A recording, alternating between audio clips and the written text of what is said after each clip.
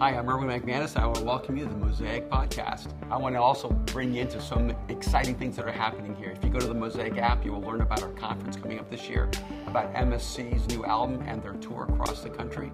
And you can learn how to connect and be more involved in Mosaic in so many different ways. And by the way, we now have the Mosaic YouTube channel. And you can go access not only these talks, but other fresh and new materials that are being created specifically for that channel. And so if you want to be connected in a richer and fuller way, not only be a part of the podcast, get to the Mosaic app and get to the channel, and we'll see you there. We mentioned earlier that in 2 weeks, I'm starting a series called Life's Toughest Questions. And one of the reasons I'm excited about that is that there's nothing more irrelevant than answering questions no one is asking. But there may be nothing more powerful than finally answering the question that has always held you captive. And as soon as I announced that we're going to address life's toughest questions, people started sending me questions right away, because there's always those overachievers. And they sent me questions, and I should have ignored them, but they won. Their questions were intriguing and have shaped my thinking for the last several weeks. And last week on Twitter, I received a question that I wanted to address tonight. Erwin McManus, if you could only wish one change on the world in your lifetime, what would it be? I think that's a great question. It's profound and provocative, unless, of course, you're asking it at the Miss Universe contest. And then you know the answer is world peace. But if you pause for a moment and reflect on this, the question has a dilemma. If you could only wish one change on the world in your lifetime, what would it be? Because the moment you choose that change, you've left everything else unchanged. And so in the backdrop of violence and war, of chemical warfare, of unimaginable, inhumane, horrific human actions against the innocent, we might all say, well, that one change that we would wish for is the end of war. But then you'd have to be more specific and broad and say, well, then the end of violence. But then we also know how nuanced we are as humans in our use of violence. He said the end of abuse. But then we haven't even touched on hunger and poverty, homelessness, abandonment. And would it be negligent of us to not say the end of hunger or the end of poverty? Or maybe it would be that the end of poverty would be the end of war. Or maybe it would be the end of greed.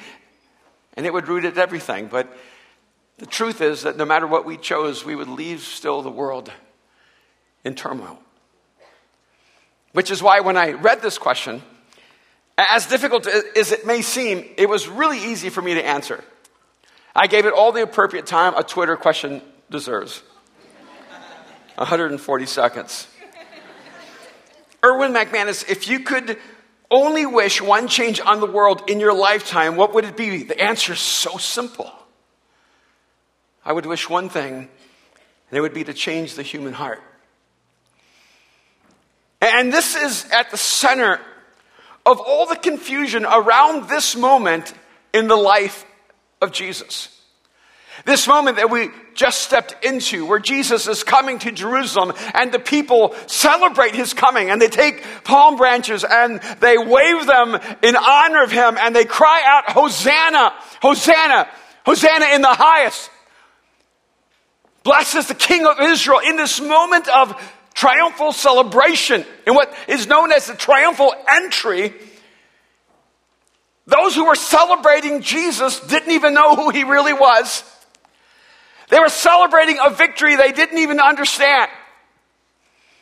Have you ever found yourself caught in a crowd that's cheering and you don't even know what they're cheering about? So you start cheering too? You ever found yourself at a sporting event that you didn't even like, but you were invited, so everyone else is cheering, so you start cheering?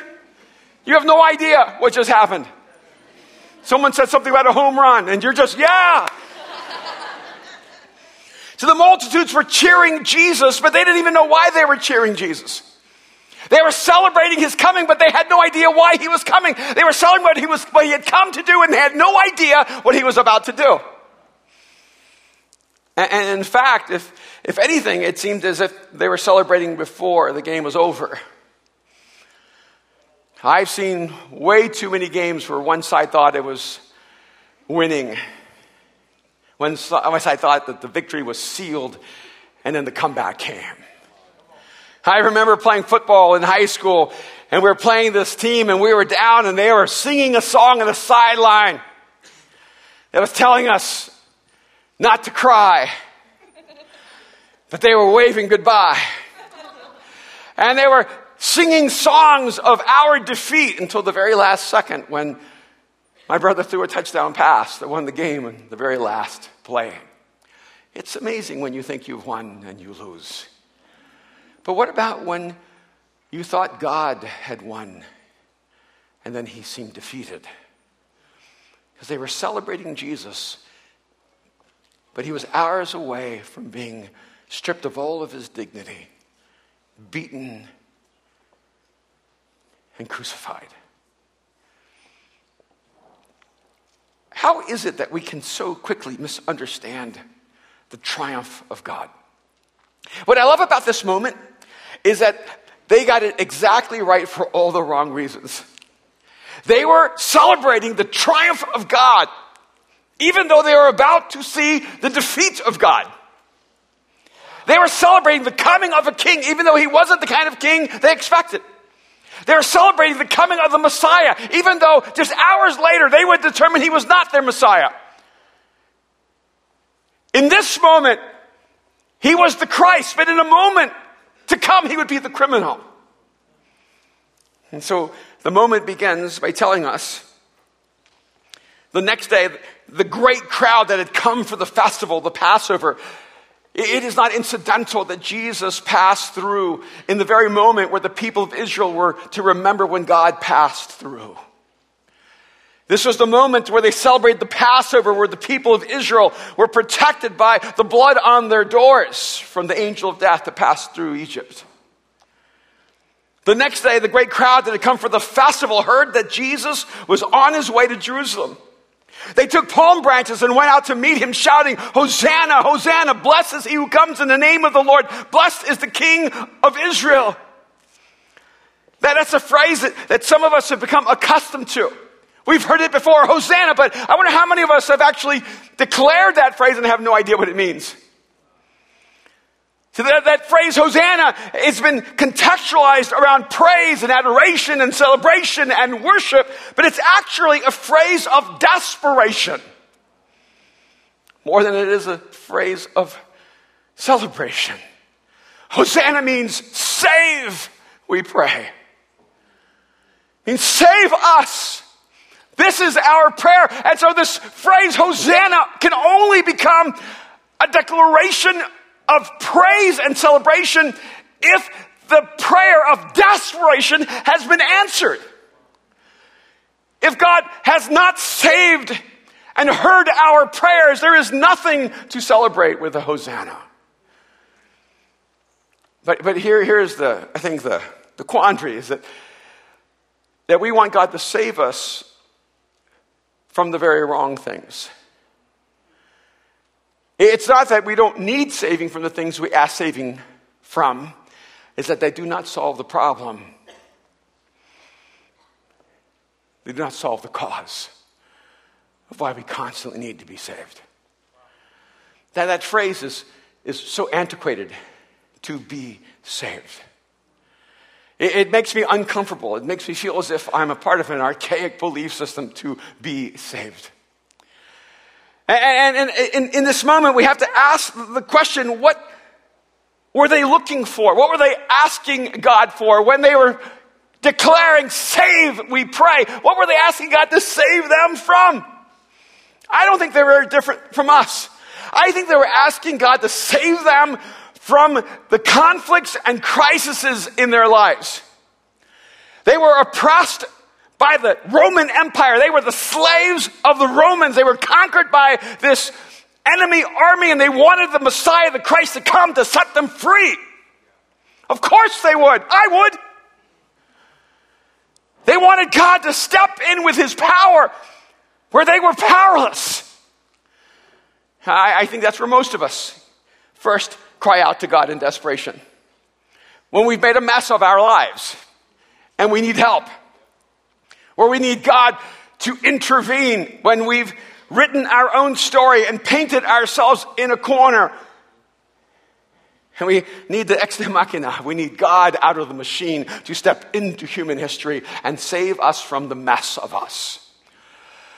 And frankly, even people who don't believe in God think that people who believe in God should be involved in saving the world in some way. See, as long as we're saving the world from the right things. See, we need to be saving the world from violence and war. There's no one who would say that it was a bad thing that people who believe in God were involved in trying to bring peace in the world. In fact, I say that's what you should do. That's what religion should do, is move you to try to create peace in the world. And if there's a God, that's what he should be doing. See, there are a lot of people who know exactly what God's job description should be. If God is out there, if he exists, if he cares, if he can, God should end the violence in the world. God should get involved in these wars and stop them. I mean, how many people have given up their faith, have stopped believing in God because God doesn't seem to intervene where we need his intervention? So it's not that we don't want God to save us. We need God to save us from the mess of human history. See, would you in any way resist a God who would save the world from its hunger? I mean, if only God would save us from poverty. If only God would get involved with the issues of injustice. Wouldn't it be great if God would just show up and solve all those problems? And so when we get involved in these human dilemmas, people go, well, that's what you should be doing if you believe in God. You should be feeding the poor. You should be housing the homeless. You should be bringing justice and mercy. That's what people who believe in God should be doing. See, it's politically correct to believe that we should be saving the world from the problems that haunt us. But you cross the line the moment you talk about saving ourselves. See, we want a God who saves us from the world we've created, but never saves us in this world we've created. We want God to change the world without changing us. We want God to fix the world without fixing us. And we don't see the connection. We don't actually realize that the human dilemma is an extension of the human soul. And when they cried out, Hosanna, they wanted Jesus to fix the problem, but they didn't want to own that they were the problem.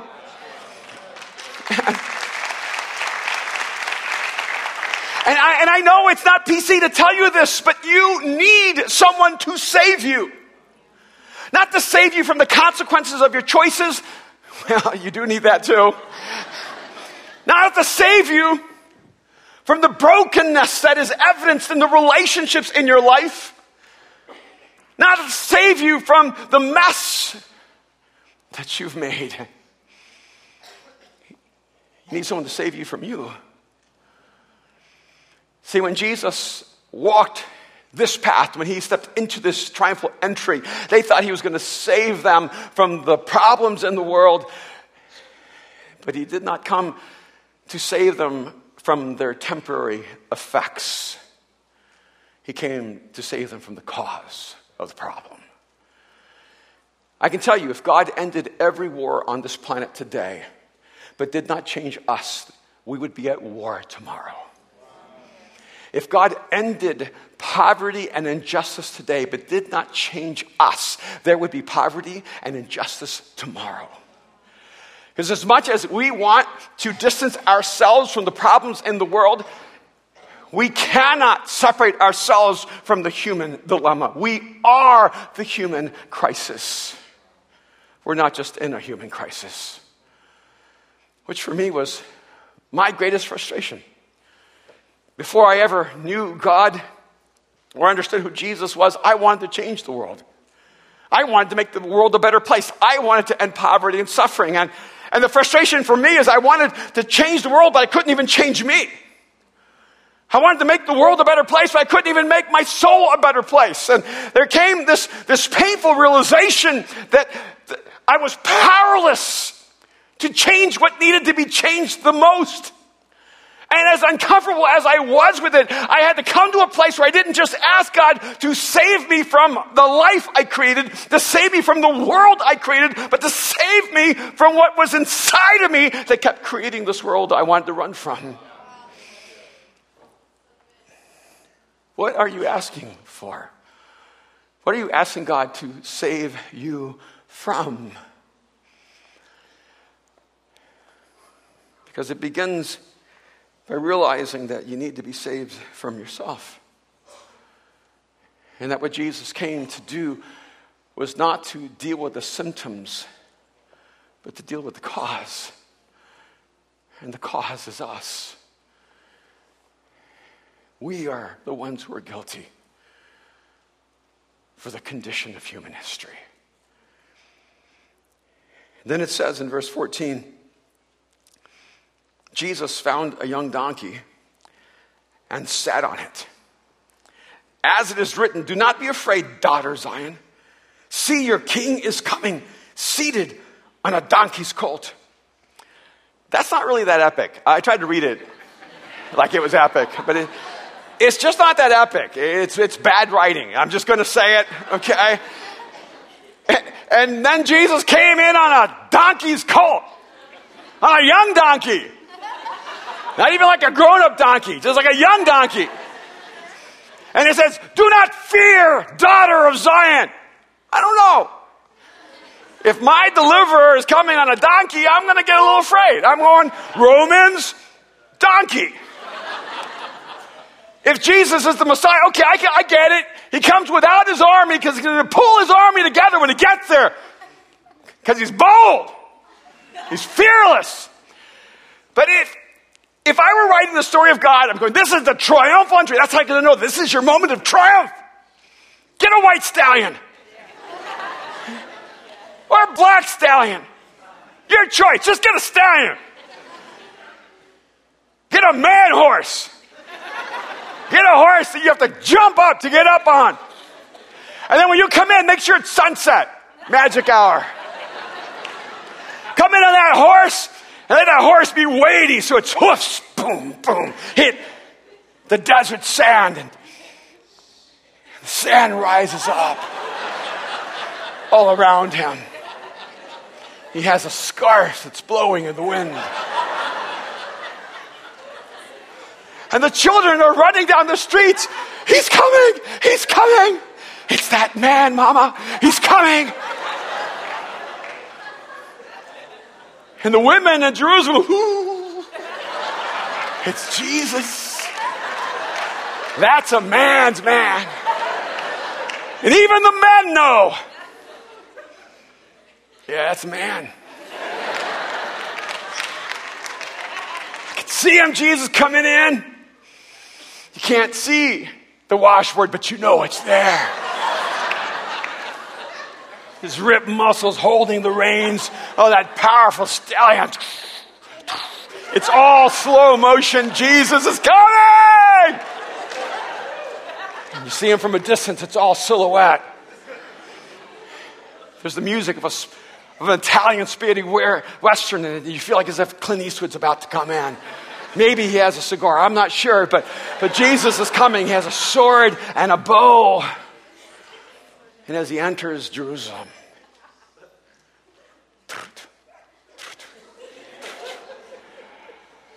the Pharisees and the Sadducees run and hide behind closed doors. They wonder what's going to happen because the king has come. See, that's the way the story should be written. But he comes in on a donkey, okay? I mean, I feel like Shrek should be there and go, it's like, whoa! Can you imagine those 12 disciples? They prepared the masses. He's coming! The Messiah is coming! Whoa. I mean, you think, Jesus, I know you were in a hurry, but you couldn't find a horse? It's like, well, it's like showing up when they expect you in a Ferrari and a Fiat. It's like, it's like, or a Prius.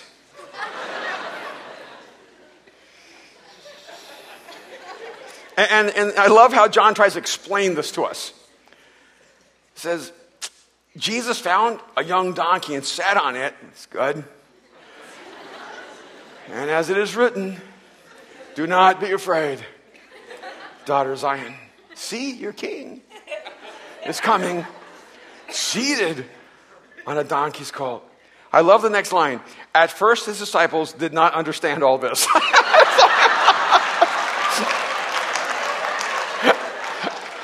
And I asked the question, what's good about this? Help me understand why I should not be afraid if God is coming to town on a donkey.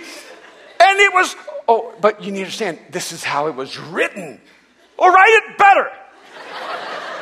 Because we need a God who comes on a stallion, not on a mule. Or maybe not. Only after Jesus was glorified did they realize that these things had been written about him, that these things had been done to him. Now, the crowd that was with him when he called Lazarus from the tomb and raised him from the dead continued to spread the word. And many people, because they had heard that he performed this sign, went out to meet him. See, here's a paradox. The masses were coming to Jesus because they heard that he raised a man from the dead. That he simply said, Lazarus, arise. And a man dead 4 days came out of the tomb still wrapped up in his burial shroud, and he was alive. And this is the power that Jesus had, and they'd expected Jesus to come powerful. But he came humble. And it confused them. And they didn't understand why this was a good thing. But let me tell you why it's a good thing. It's because being in the presence of God is a terrifying thing. See, God is holy and he's perfect. God has the right to judge. God sees everything. And he is everywhere. And I know people have tried to console me in the past. Remember, Erwin, God's always with you. And I'm like, well, I'm not always comfortable with that. You know? How about you? Well, how would you live your life differently if you knew God was in the middle of every action you've ever taken? If whatever you dragged yourself into, you drag God into. How would it affect your life if you knew he saw right through you and heard not only every word, but every thought? It makes me uncomfortable. And if God came in on a stallion, I think I would run and hide in the dark. Because I would be too afraid to stand in the light. But he came on a mule. He came on a donkey. He came in humility. He came so that we could access him and not be afraid of him. So that we could trust him and know him and his mercy and his compassion. You see, they wanted a certain kind of king because a certain kind of king can set them free from the problems that would never fix their lives. They didn't know they needed a king who would come on a mule because he came to serve them and to clean the mess of their soul. We have a lot of events at our house, and I can tell you it's a disaster.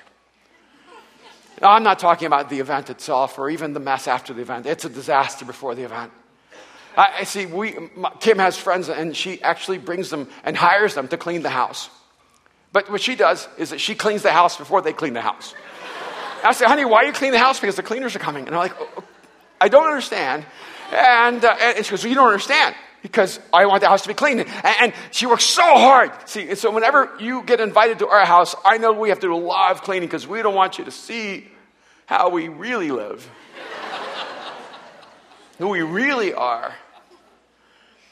Imagine a God who shows up unexpectedly and walks into your messiest room and walks into the mess of your soul and he says, it's okay. I knew it was this bad. And I came here to clean what you could not make clean again.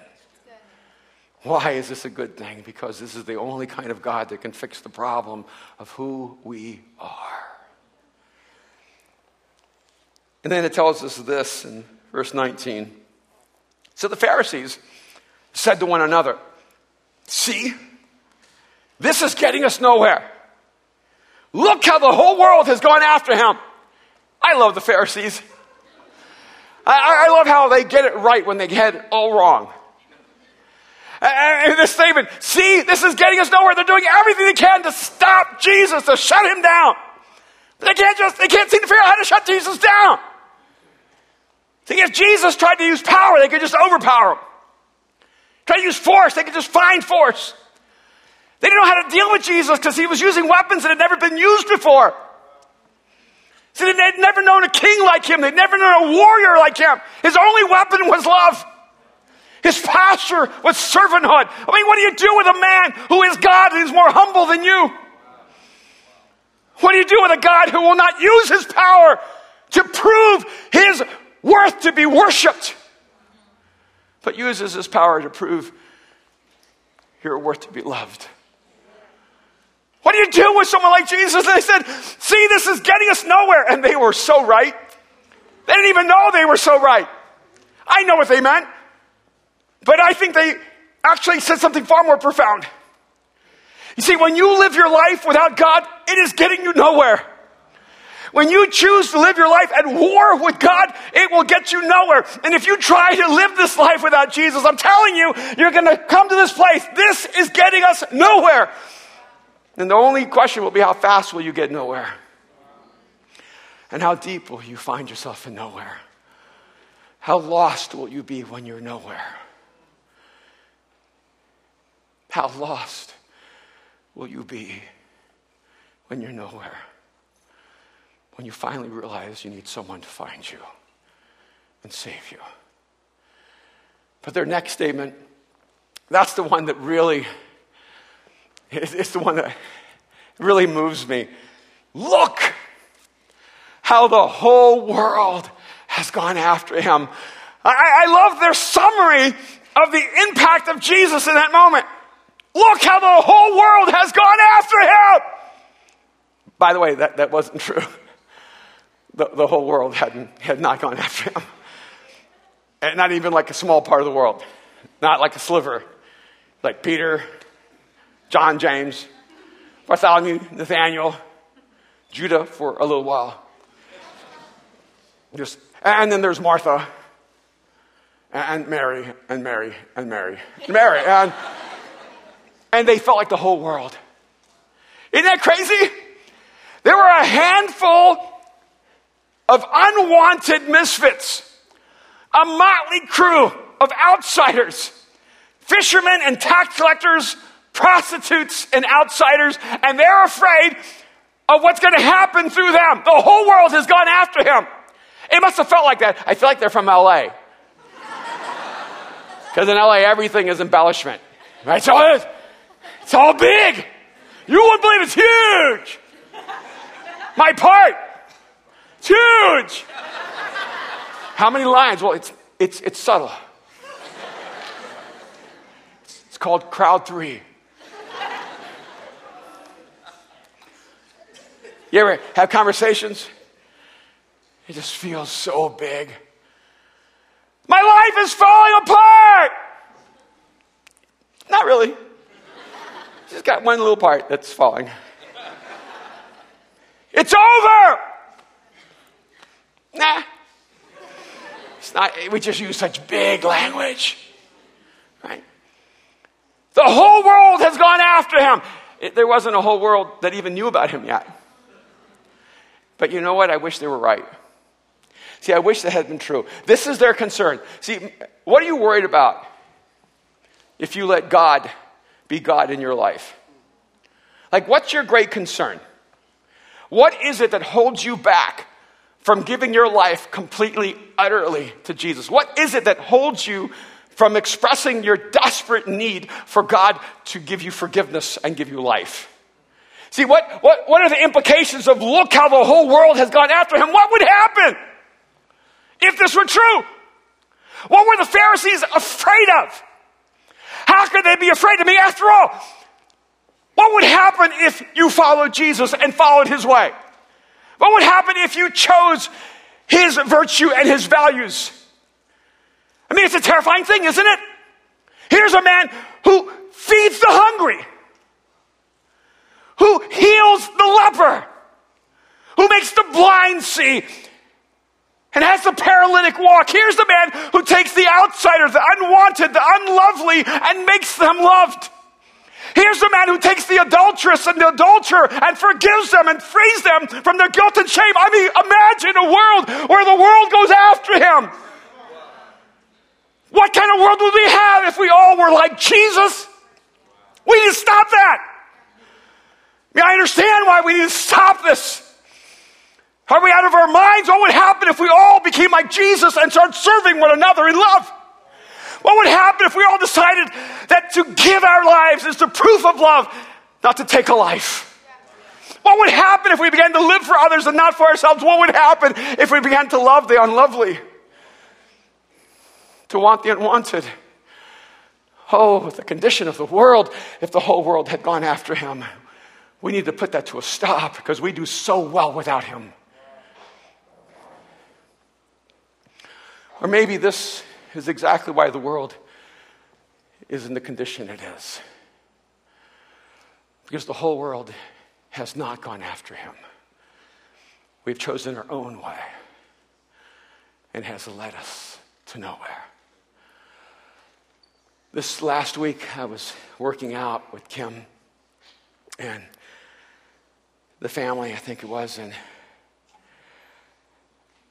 I know it's hard to believe I work out, but I was there. And I don't like working out with Kim and Mariah because they're like beasts. And they're nonstop. I don't like working out with Aaron because I remember what it was like when I was younger. And it's painful. You go, oh, yeah, I remember when I could lift the bar with weights on it. I remember. And he looks at me like, come on, Dad. But that's another story. I was there working out, doing something, I don't know, squats or step-ups or something I would never do on my own. And then all of a sudden I found myself drifting into one of my imaginary worlds. And when I go into those worlds, it helps me avoid the pain of the real world. But I find people there, characters there that become so real to me. I saw this little boy. He was around 9 or 10 years old, and he ran to his father, who was far too old to have a son that young. But he did. And his son walked up to him, and he said, Father, is it true that there are no dragons? His father looked at him and said, of course there are dragons. Why would you ask such a question? He said, because I was in the village, and there was a man who said that dragons are only myths. They're legends, concoctions of our own imaginations. And the father said, oh, that's because dragons only go to war against the living. They never bother the dead. And then the little boy looked at him and said, Father, have there always been dragons? And he said, yes and no. He said, what do you mean? Where did they come from? And then I did another squat, another leg up. And I was waiting for his father to answer, and then he said, oh, there was a time where dragons only lived in the hearts of men. And then our fear released them. And they've haunted us ever since. And it was so clear to me that we have these dragons that we call war and violence. Dragons of suffering and hunger, dragons of injustice. And we do not realize that they only exist because they were born inside of the hearts of men. This is getting us nowhere. The whole world has gone after him. I hope there's a day where what they said becomes true. See, I'm going to fight for a day where it becomes true that the whole world has gone after him. Where we choose to walk away from a war, from a world of war and violence, to walk away from a world of greed and avarice, to walk away from a world where people live in despair and loneliness. Or we pull in those who can do something for us and push out those who have no value to us. Or we hold love hostage and dangle it at the hearts of those who feel unlovable. See, I hope there will be a day where the world will have gone after him, and forgiveness has overtaken bitterness, and love has overtaken hate, and hope has overtaken despair, and life has overtaken death. Oh, that's right. See, the crowds, they followed him because there was a man named Lazarus who was dead. And then Jesus called his name. Lazarus, arise. Wrapped up in the tomb for 4 days, he comes out and he says, unwrap him. And they take off the shroud and they find him alive. And wow. And he was walking among them in this moment when Jesus entered into his ultimate triumph. And they knew he's the man who spoke a man's name and called him out of the dead. And yet, while there were some who believed, there were others who went to war against him. They were afraid of the living because all they knew was death. Wouldn't it be great if Lazarus was still alive? I mean, there is no record of him actually dying. Maybe he's like in New Jersey right now. Wouldn't it be incredible if you could just sit down and talk to him? What's it like to be dead? Not like being alive. What's it like to come back? Epic. What did you hear? My name. He said, come forth. Arise. I didn't really have an option. Wouldn't it be? Maybe you're here, you'd say, I would believe if I could just meet someone who was dead and God spoke his name and brought him back to life. Well, I want you to know that I am Lazarus. I was dead. I died a slow death. I died a death filled with despair and loneliness. I was drowning in guilt and shame. And I can tell you what dying feels like. Dying feels like drowning slowly and then fast. And I remember taking my last breath and surrendering to death. And I remember when Jesus called my name. He said, Erwin, arise. See, I'll never forget the day where I was dead and walking in a shroud and lost in my darkness. And I heard this voice just call out my name, Erwin, arise. And I am here to witness of the living because Jesus came on a donkey because he didn't have to prove he could ride a stallion, because he could call your name out and take you from death to life. And they didn't expect it. They didn't know it was coming. They celebrated ultimate triumph, and they didn't see that the cross was just in front of him. But it was Jesus who knew that it was only love that could save us from the power of death. It was only love that could bring you back to life. I wonder today if you've heard him call out your name. The declaration of the ultimate triumph. Because the way God changes the world is one person at a time, one life at a time, one heart at a time. And so the question, if you could only wish one change on the world in your lifetime, what would it be? Oh, I know. It's so easy. My one wish would be to change the human heart. Because we cannot save humanity until we find our humanity.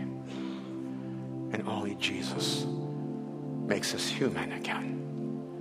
restores our humanity through his death and his resurrection. That's why the days before his crucifixion, it was the triumphal entry.